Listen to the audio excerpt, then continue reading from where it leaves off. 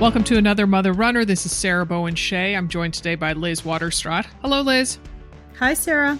How are you doing? I'm doing well. How's everything in Portland? Oh, it's good. It's good. Can I share my latest found change thrill with you? Oh, I've been waiting. I've been sitting here waiting. So, all right. So, I have found lots of change out on runs, but I had a first over the weekend. I found change while I was swimming in the pond. Okay, you're going to have to explain that one. So at the pond where I swim, there's a human-made sandy beach, and then there's also two kind of docks, not quite big enough word. I don't know, just outcroppings where people can go fishing. And from one of those, there's a couple stairs that go down into the pond, and they're made of cement. And so as I was coming out of the pond, I was walking up those stairs, and there's two or three of them. I looked down, I'm like, that's either a bottle cap or a quarter. Oh, it was a quarter. And then on the first step out of the water was a bright and shiny penny. Wow. Yeah. You sound thrilled, I can tell. Well, it's unusual, and only you would spot that. It's right. And then the very next day, in almost the exact same spot, there was another quarter. So I think I had missed it. Somebody's leaving you breadcrumbs. So that was very exciting, particularly because I had a very, very weak June. I only found 41 cents. So already by, as we record this, by July 4th, I'd found more money than I had in all of June. Goodness. Yes. And then I had another, perhaps more universally deemed exciting event while I was swimming yesterday. So again, on July 4th, we're recording this on July 5th. So I'm out there swimming, and usually I don't take any pauses. I just, put my head down literally and do my swim, and then walk up those steps and hopefully find money. So I'm out there in kind of this, what is almost like if a pond can have a corner, that's where I was. And I don't know, I just find it the most enchanting part of the pond. And so I just kind of want to take in my surroundings. I stopped and I look up, and there is a bald eagle doing circles in the sky, not very high above me. Not a vulture? Vulture. A bald eagle complete with the white head. It was, nice. On the 4th of July. I mean, come on. That was pretty amazing. Yeah. That is neat. Yeah. So, woman, did you do any gardening over the weekend? Because from your Instagram account, you just have the most lovely garden. Thank you. Yeah. I'm always out there doing something. It's the best part of the year. Yeah. So tell us how you find time and energy to garden, because you are a very avid athlete. You have a thriving coaching practice. You're the mom of 3 kids. And I don't know. I get back from my workout, and all these great ideas I had for stuff to do in my garden just are like, wah, wah, I'm too tired to do it.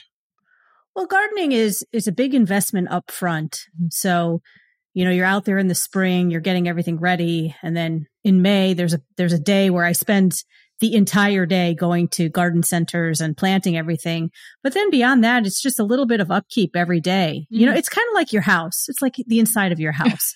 If you just left it and said, well, I'm going to get to that and clean it at the end of the month, it would take you so much time versus just going out there just a little bit every day. You pull some weeds, you pick off some of the dead flower heads. Mm-hmm. And then, you get to a point too where it just kind of manages itself.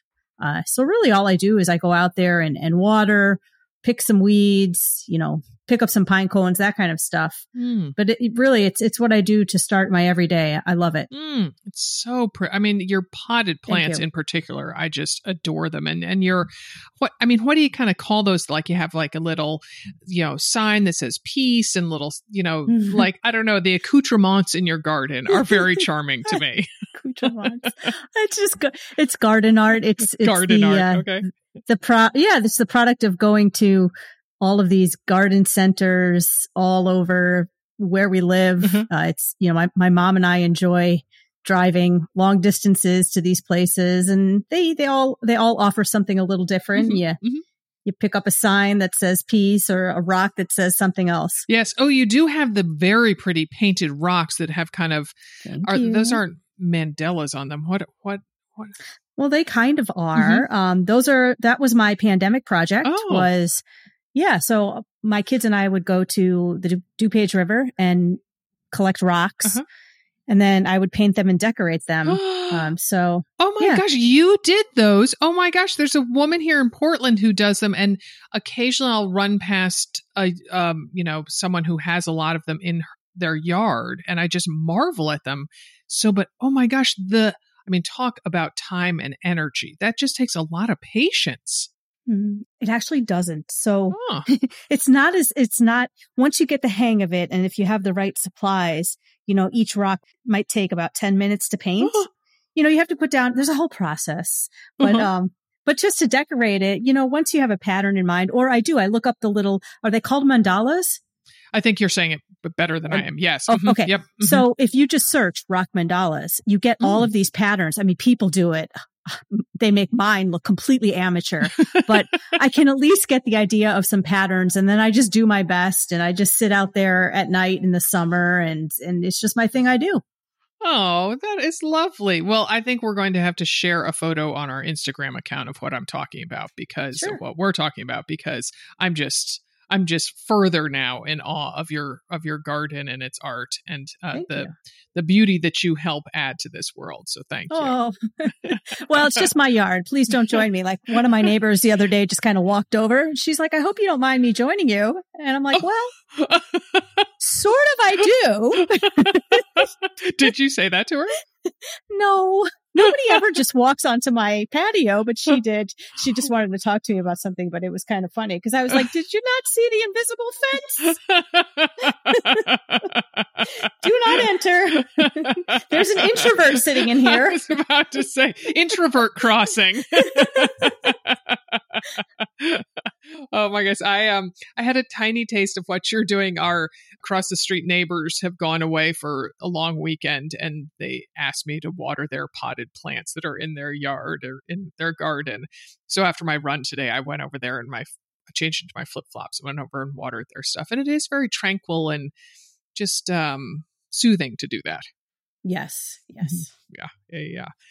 All right. Well, today you and I are talking to Callie Vinson, an ultrarunner who advocates for body diversity and inclusivity within outdoor sports. Callie is a member of the Choctaw community. She lost more than 200 pounds. When she started running, the scale read 377 pounds, and she ran once around the block in the dark as she didn't want anyone to see her. Callie just took part in the venerable Western States 100 Ultramarathon, which we will hear details about. Callie is a resident of Scottsdale, Arizona. She's also the mother of an adorable 14-year-old dog. Thank you so much for joining us, Callie. We're really excited to talk to you. Awesome. Yes. Thank you for having me. I'm pretty excited to be here. So, Callie, take us back to the start of your running and share a little bit about what got you moving. Yeah. So, I started running because I hated running, which is oddly enough. But yeah, when I started running, it was more just something that I was trying at the start of my, I guess you call it wellness, health, weight loss journey. But at the time I was about 377 pounds and I was trying to find something that would stick and something that would be that solution. And I've always hated running. When I was a kid, I'd play sports that required the least amount of it. So I played soccer, but I was the goalie because I could just stay in the back. And then I was a rower on a rowing team because you're in a boat. And I had moved to Chicago with all these huge dreams and, so much that I wanted to conquer. And in my mind, if I could conquer running, I felt like I could conquer anything. It was kind of trial and error at the beginning. I had no idea what I was doing. I was wearing probably all cotton. I had a sling fanny pack as my hydration vest. And when I ran, I would just run until it felt like I couldn't run anymore. And 1 mile became 2 miles, 2 became 4, then eventually just a half marathon around my neighborhood. And shortly after that, I learned about the Chicago Marathon being the following year. And I was like, you know what? I'm going to do it. So I signed up with a charity group in Chicago called Team Pause and fundraised for them, got into the Chicago Marathon that way. Did the marathon, finished, felt awful, but I was immediately hooked. And, of course, you do one marathon, you got to do another one. You got to do something else to just keep it going. And maybe a couple of months after that, I learned about ultramarathons. And oddly enough, it was the Western States 100 was my first introduction to ultra and trail running.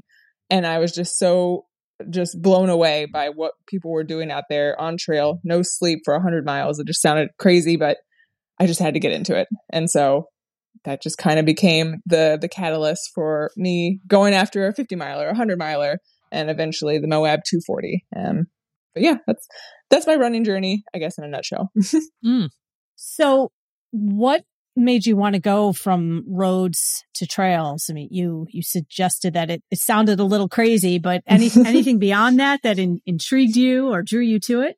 Yeah, definitely. When I was a kid, I had a vivid, I'm still a kid at heart, a vivid imagination, and I loved to play outside. I was always pretending to be an animal, like out in the wilderness, like, I don't know, creating weird scenarios in my backyard as a kid, just like going on little adventures, little escapes, building like a little hut in the back corner of the backyard, just weird, random things. But I'll say that I just loved being outside. And anytime I got a chance to go visit family in like Mississippi, my sister and I would just find any excuse to go outside and wander around and explore. And so I've just always had this curiosity for the outdoors, and I love being in it. I love getting dirty and playing with bugs and all that good stuff. And so when I learned that people were running in nature, I was just like, can I really bridge these two things that I'm starting, that I've loved forever, and I'm just now learning to love? And so that just became something I had to experience or had to test out or see what it was all about. And of course, when you go from road to trail running, there are so many things to learn because it is a different type of running. But I loved it, and I haven't looked back. Though I will say I still love road running. I love flat, just boring sidewalks. You can turn your brain off, listen to music, and just go. Well, that leads right into my next question, because I did notice that you run with headphones, which you don't very often, or I don't very often see people who run trails. So I always run with music, podcasts, or an audiobook. So what do you typically listen to when you run? Yeah, I love having a party in my head. So I'm always listening to something very upbeat. I love electronic music. I love remixes. I love just all that music that you would find, at a late night club in San Francisco or something. So imagine that, but that's going on in my head while I'm, on the sidewalk or a treadmill or a trail. Though I will say in the summer in Phoenix, I listen to a lot less music because I have to be so aware of rattlesnakes. And the only way that you can tell that they're around you is if you hear them. So I usually opt out of my headphones, during the middle of the day when it's really hot and there might be snakes, but otherwise I'm definitely listening to music. Oh boy. Wow. That's a unique reason not to be listening to something. Yeah, exactly. Snakes. Yeah. Snakes that bite and are poisonous. Yep. Exactly. Okay. So please tell us more about your weight loss journey. I read on your Instagram account about how you used to run to eat, and that it took you to an unhealthy place, and now you eat to run. Yeah, definitely. So for most of my life, I would say I just had a very unhealthy relationship with food as a kid, and growing into my teenage years and adult years. It was always this like pleasure. It was always a treat. It was always the reward, and it was never enough either. I just, I had holes to fill in my heart. So I turned to food for that. And so as I started getting more and more into running, I realized that I wanted to pursue this and do better at that. And one way that I could, probably a key way, is by learning to fuel myself properly, not for just running itself, but, just for life too. And with running, I started to become even more aware of my body and how my body was feeling and how it reacted to a run or how it reacted to certain foods. And so I just became almost hyper aware of everything that I started putting into my body. I started researching everything more. I started learning about food and the value of it, and how it was almost like a superpower if you let it be. And that became just very interesting and fascinating to me. And so I started healing this relationship with food, seeing it as something that was powerful for me in pursuing this idea of running. But back to my relationship with food, I've gone from one end of the spectrum to just overeating to the other to undereating. giving myself maybe, 900 calories a day when I'm running 10 miles, 3 times a week. It was both ends of the spectrum. But since then, I've discovered a better relationship with food and a balance and a sustainable way of eating. And I'm glad because it's allowed me to pursue 100 milers or 200 milers. And had I not healed those relationships, I wouldn't be able to continue to do this.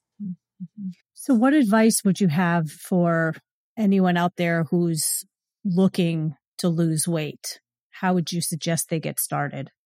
Yeah, for me, it was, and I tried everything. I tried all the diets, just different eating styles.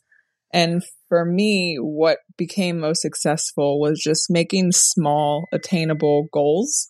So in the very beginning, my one little goal was just making my lunch every day and just not eating out or not getting fast food, but instead grocery shopping to make my lunch. And so that became something that I tried to make a habit for, about 2 weeks.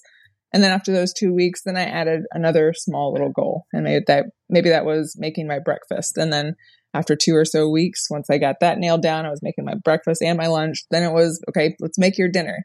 And through this, I started to learn, like I was mentioning before, just, the value of food and the different kinds of food that I liked and didn't realize that I liked, and different ways that you can put it together. I always found that interesting. Like, because you put this sauce with these two things, it becomes this genre of food versus this other. So I don't know, it was just something that was, that could be creative for me. And I'm a very creative spirit, I guess. But yeah, food was always fun for me, even when I was unhealthy, and it became fun in a different way. And then I was learning about it. I would say anyone who's out there looking to lose weight or gain a better relationship with food, start with small goals, because it's kind of like ultra running. Like, you're going from aid station to aid station. You're not looking at it going start to finish. You're just trying to get to that next aid station and then to the next. So it's kind of the same way in that you're picking up these small goals to then reach that bigger goal at the end. I love that analogy of going from aid station to aid station.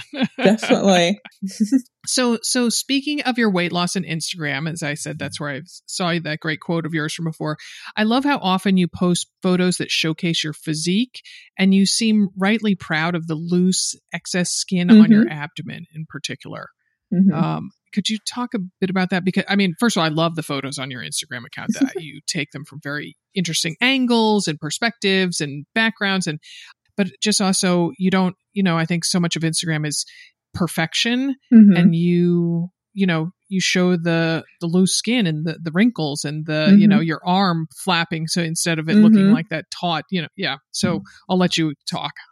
Yeah. So, I started doing that as almost a way to just like heal myself or heal my perspective of myself, because for so long, and a lot of this was just developed, when I was in a very unhealthy relationship with myself before, whether that was like with my body or with food. But like you said, I saw everything as needing to be perfected, or it had to look perfect, or if your body didn't look like this or it couldn't do this, you didn't fit in the running industry. And over the years, I've just realized from either being in races or going into running groups that none of us are perfect. Like, none of us have, even, models have those, what we consider little imperfections. And I think it's wonderful, like, that we're all different, because I always say, like, how boring would life be if we all looked the same way, or if we all had the same running pace, or we all dressed the same way. I think there's just something so interesting in us all having very different bodies, and embracing them and appreciating them. And it doesn't have to be appreciating them for what they look like, but more so what they can do. I'm trying to tell people, like, no matter, what you look like, what your arms look like, your stomach looks like, you can do great things. Like that body that I post that ran a 240-mile race. It took 109 hours, but it got it done. It can do 100. It can do a 5K. It can do a half marathon. But I'm trying to inspire people to look at themselves differently, and not feel like they have to look perfect or they have to look a certain way or any of that. But I think the more and more that we put those visuals or that representation out in the world, the more normal bodies are seen as normal bodies. Fabulous. All right, we're going to take a break to hear from the brands that let us bring you this free content. Please support them like they support us. We'll be back shortly.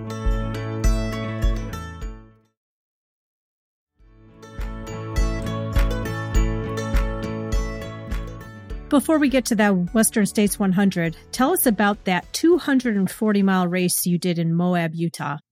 Yeah, so that a 200 has always been on my radar because it kind of celebrates, 200 miles for 200 pounds lost.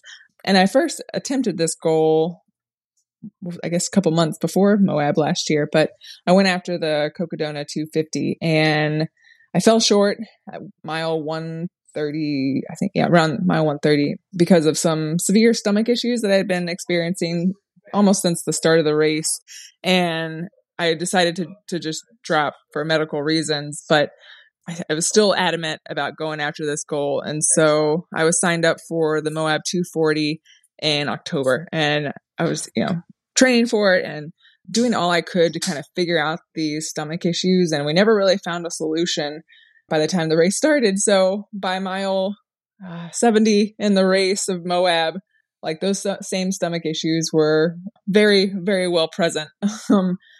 And I wanted to drop at mile 70, but my crew, my boyfriend, Scott, he would not let that happen.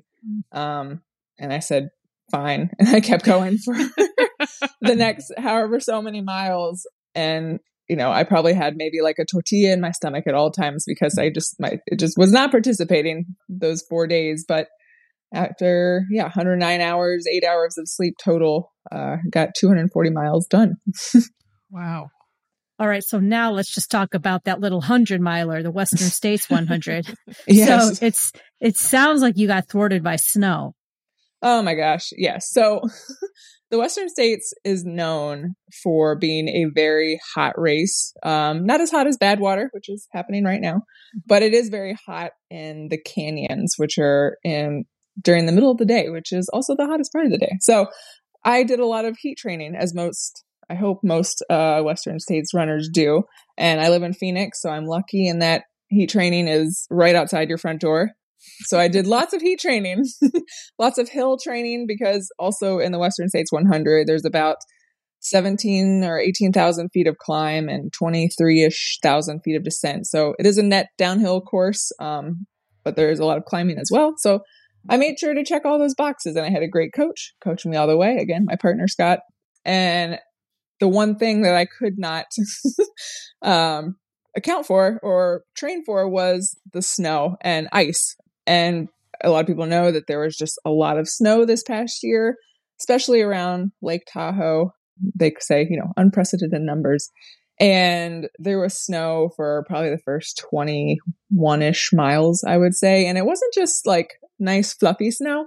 This was, I like to just put it out there, it looked like if you took a ice skating rink and you just put hills and steep descents and steep climbs on that ice skating rink, and then you put a little like 1/4-inch layer of slushy, slippery snow. That's what we were running on. And so I can't tell you how many times I either had to butt slide down a hill, like a 20-foot hill, and just hope for the best, or how many times I fell on my hips and I got a snow burn on my knees, but I just could not run or shuffle fast enough to get to the Duncan Canyon aid station. And so I got my bracelet cut because I missed the cutoff time there, which was such a shame because my legs felt great.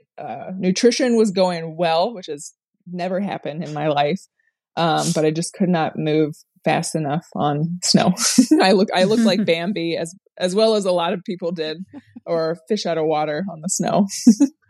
It was definitely an interesting year for the race. That's for sure. Wow. And were you able to have some sort of traction devices on the bottom of your shoes? Mm-mm. So on the Western States course, you can't have spikes, you can't have catulas, you can't have poles either. So no aid whatsoever, what they say. So I couldn't have anything. It was just my shoes. Oh boy. Oh yeah. my gosh. There were some parts where it got sketchy. Because if you didn't slide in the right direction, you would have just continued down the mountain. So, that happened maybe 8 times. Yeah. Yeah. Wow. There was this one section where I guess the day before, they had to go out on the trail and carve like a bench or a ledge into the snow because it was this steep drop off. But that's where the trail was. Then you had to cut across the steep drop off. So they shoveled out a ledge. And at the previous aid station, they said, when you get to this spot, there's going to be a marshal there helping you across. But because I got there so late, there was no one there. So you get there and you're just like, all right, well, let's just hope for the best here.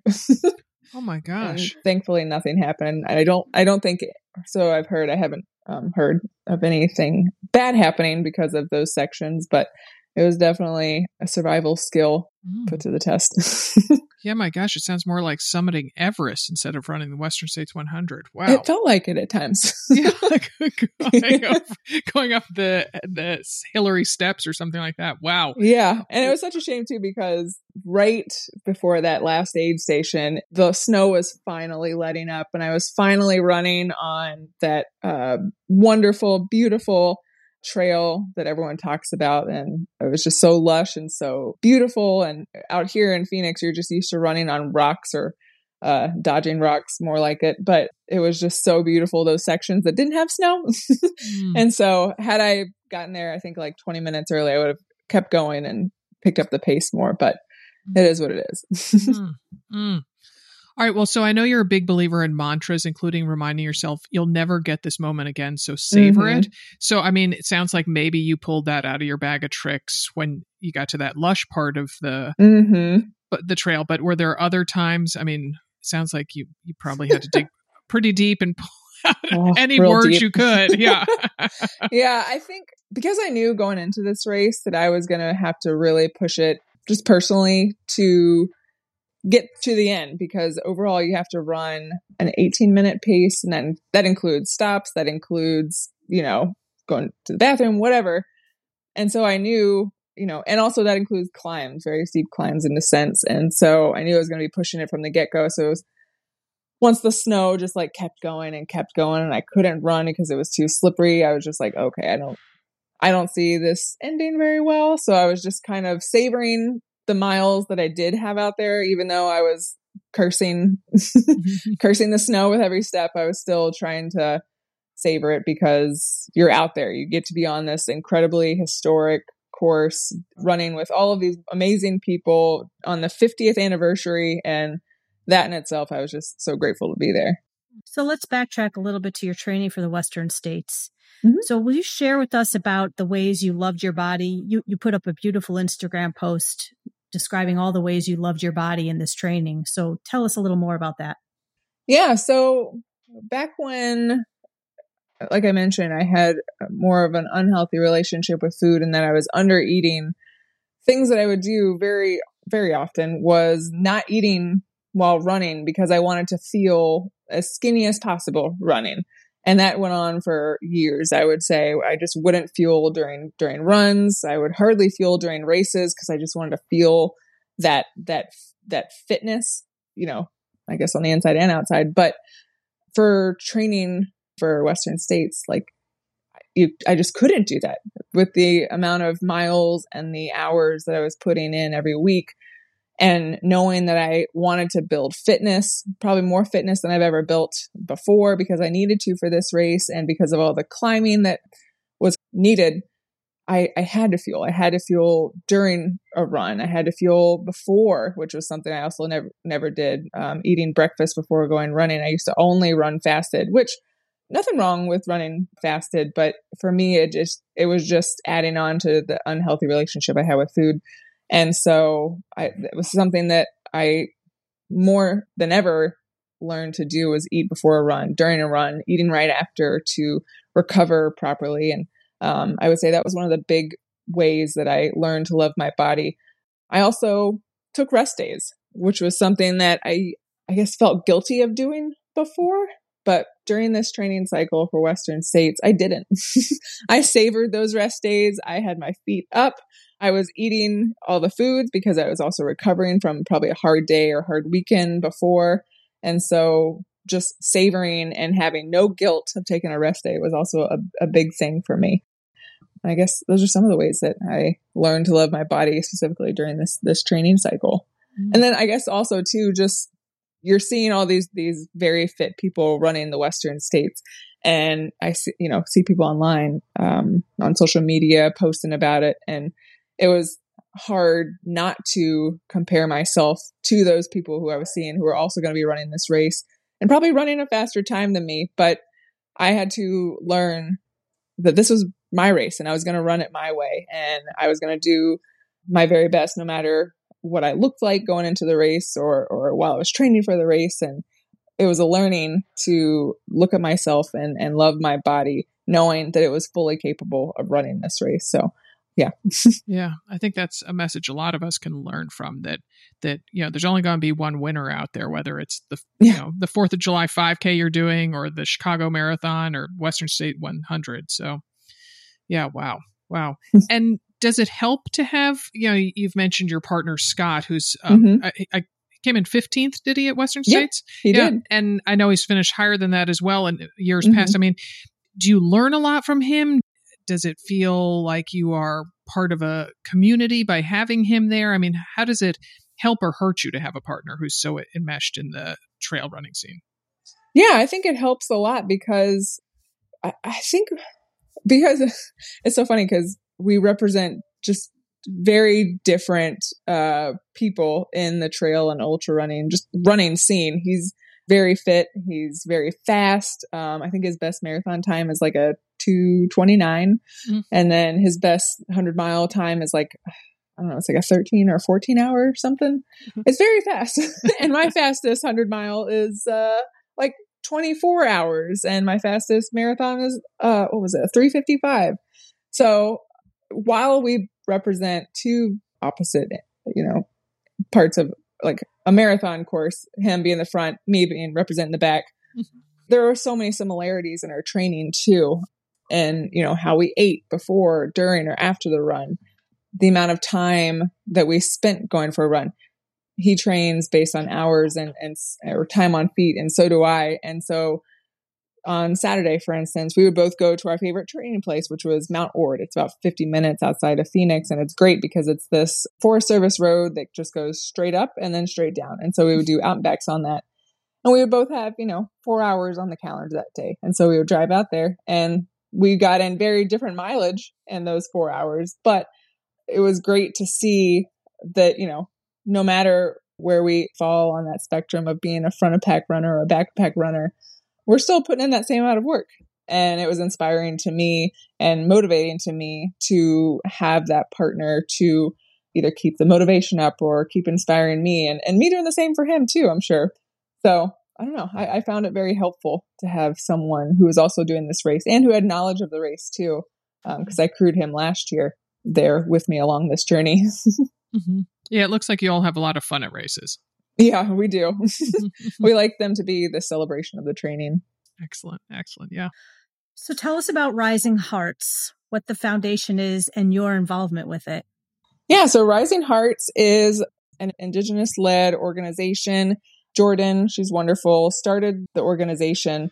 And what they do is they raise voices for Indigenous people and they create opportunities for others to either run races or be involved in something that they want to. It's probably a very vague description, but Rising Hearts, they just do so much for the community and for Indigenous peoples, and also just in advocating diversity and inclusivity, which is something that became the thread between Rising Hearts and me, because I like to say I'm an advocate for body positivity and inclusivity and diversity. And so through Rising Hearts and with GOO, I was able to run Western States through a sponsorship with them. Nice. So it seems some races are finally doing land acknowledgements before the start of a race. And so what else would you like to see race organizers and runners themselves doing to show respect for Indigenous peoples and to promote inclusivity in the running community? Yeah, I think it's very simple. And Western States did a great job of that. Not just at the training camp, but at the race.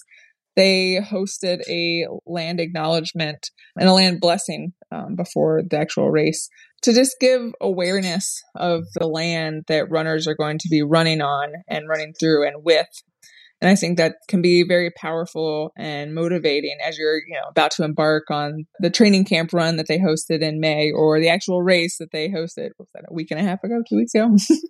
And it gives you perspective into the history of the land, the Indigenous peoples who are still on that land and still caring for it. And it's a great history lesson too, to learn about the place that you're running and to know, the people who were there still are there. And I think Western States did a great job because they led that. And then they also, fostered this partnership with Rising Hearts to bring more people into the race who might not have the opportunity otherwise.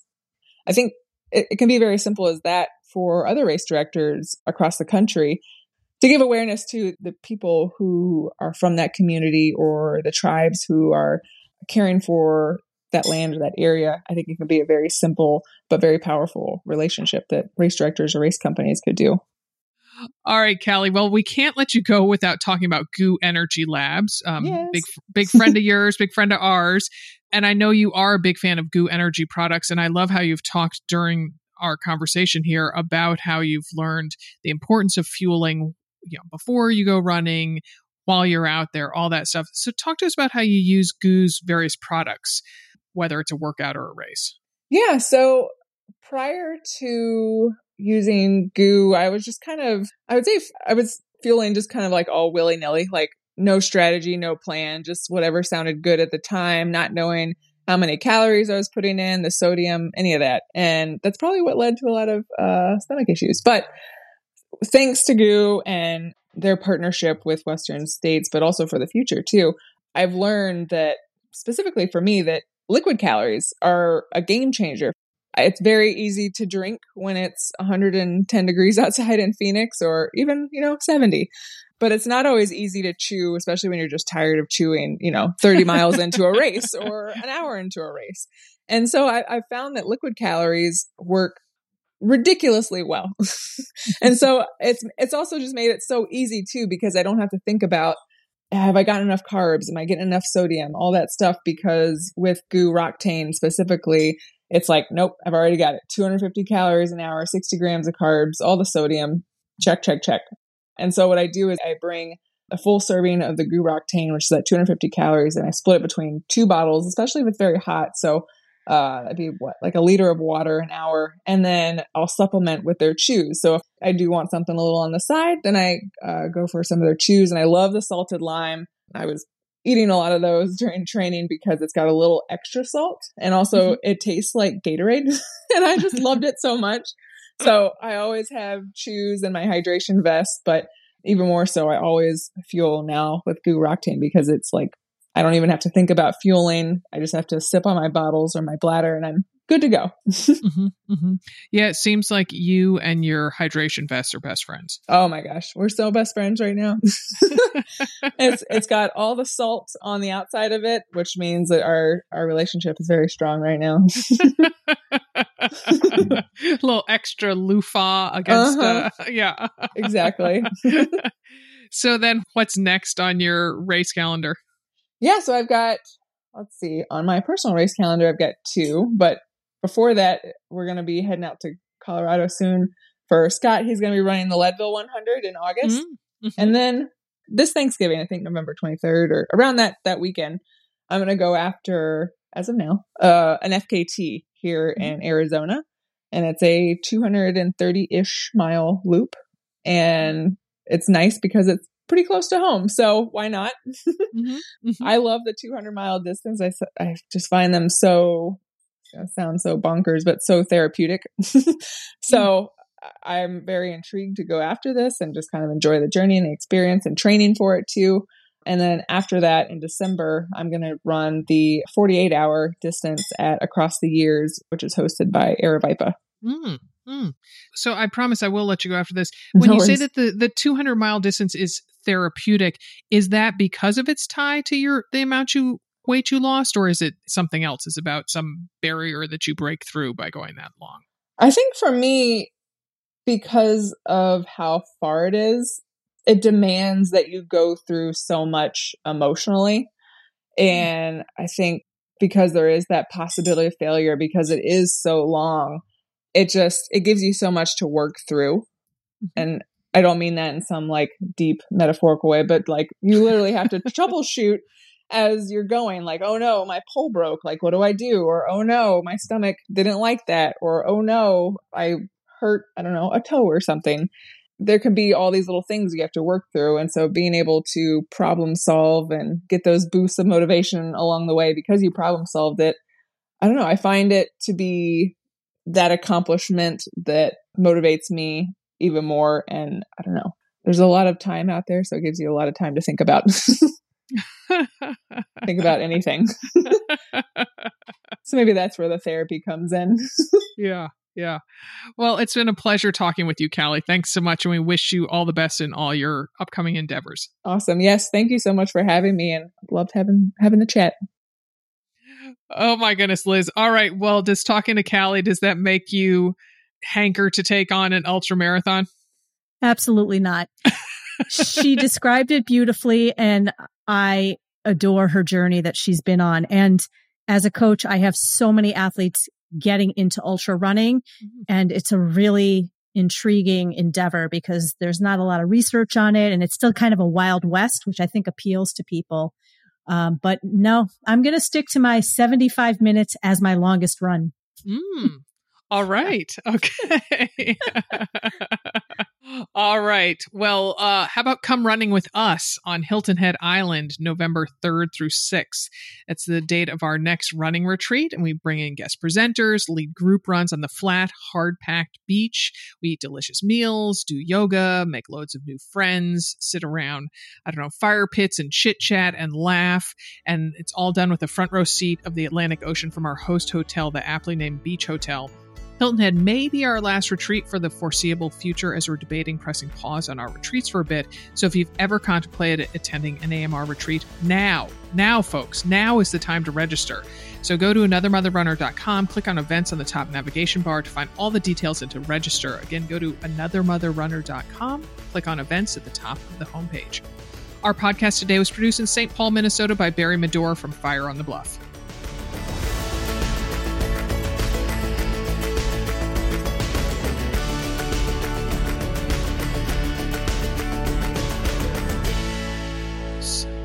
I'm not going to let her in, right?